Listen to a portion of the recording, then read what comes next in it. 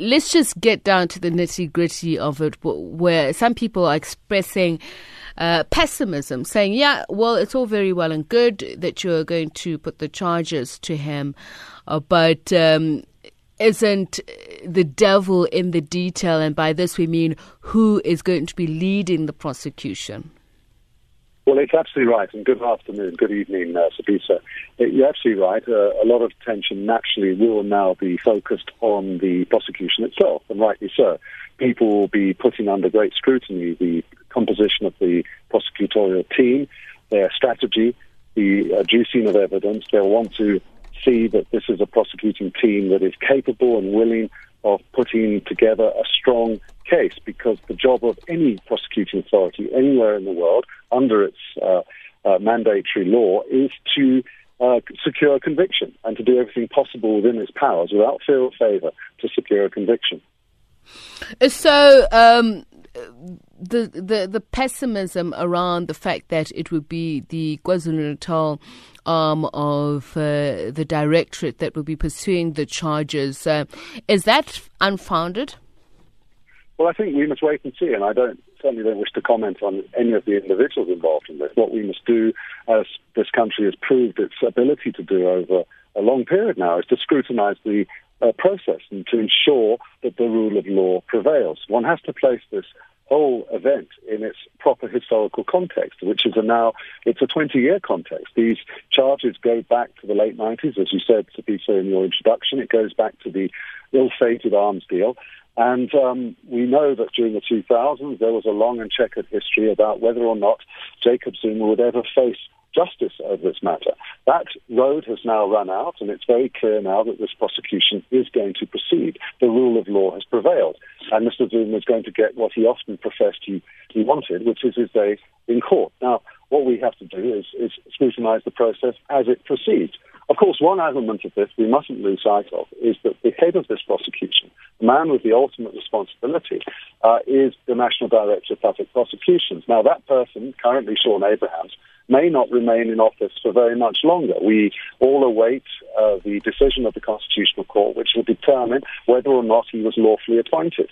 If he wasn't lawfully appointed, if the court says so, then President Ramaphosa will have to fill that vacancy. And that will be also a very important moment as this very important case, proceeds along its way.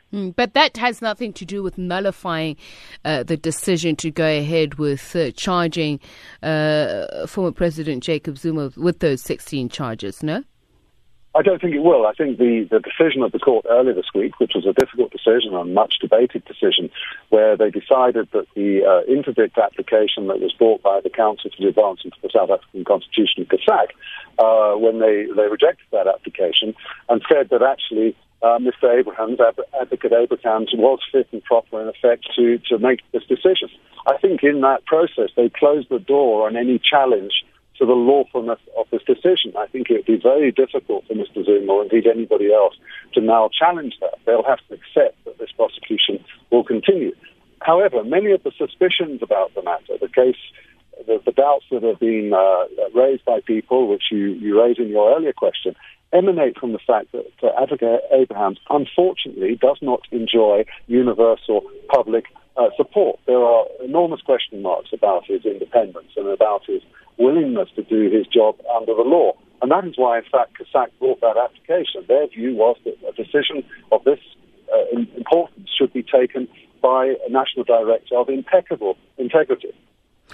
So just finally, on, what we should be looking out for, and as you say, not to prejudge the process, but that as the NPA head says that they have reasonable chances of success, that there will be a strong case that will prove once and for all if Jacob Zuma is found guilty or not, those 16 charges. Well, what we do know is that Advocate Abrahams, the National Director of Public Prosecution, was advised by an advisory committee, in effect, of experienced prosecutors who said that there was absolutely no reason not to proceed with this prosecution, that the evidence was available, the witnesses were available, and therefore it could proceed. By the way, that's in kind of sharp historical contrast to the decision that was taken back in 2004 by Bulelani Ngcuka, the then national director, who said, you'll recall, Sipiso, that there was prima facie evidence, but not sufficient evidence to continue with the prosecution. And Zuma was dropped from the charges then, and Schabir Shaik stood trial alone and, of course, was convicted. Now, 14 years later, Zuma appears to have to face his moment of justice, his moment in court. And understandably, everybody in this country will want to see that the law does its job. And that means the National Prosecuting Authority must put together its case effectively and do its job under the law. Just a quick one on the legal costs. I did ask Vusi Pikoli about whether these alleged crimes were committed with the use of the offices that he occupied at the time, and he said yes. So does that compel government then to pay his legal fees? This is a difficult question, and I understand why many people, myself included, frankly, are frustrated at the idea that so much money has been spent by the presidency, the former presidency, by Jacob Zuma, defending his interests at the expense of the public exchequer and the taxpayer. However, I think Advocate Pikoli is absolutely right that the offences, as I recall them, in this matter, relate to when he was in office, in public office, and then ordinarily what should happen is that the legal costs should be covered by the state.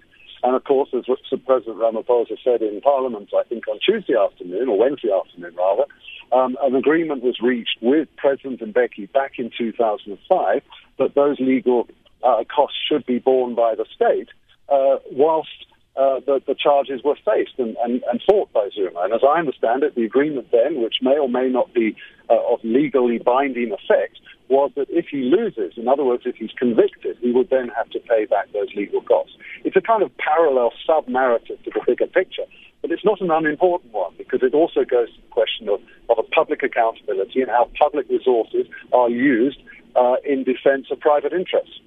Thank you so much for your time and insights. Associate Professor of Public Law at the University of Cape Town, Professor Richard Callant.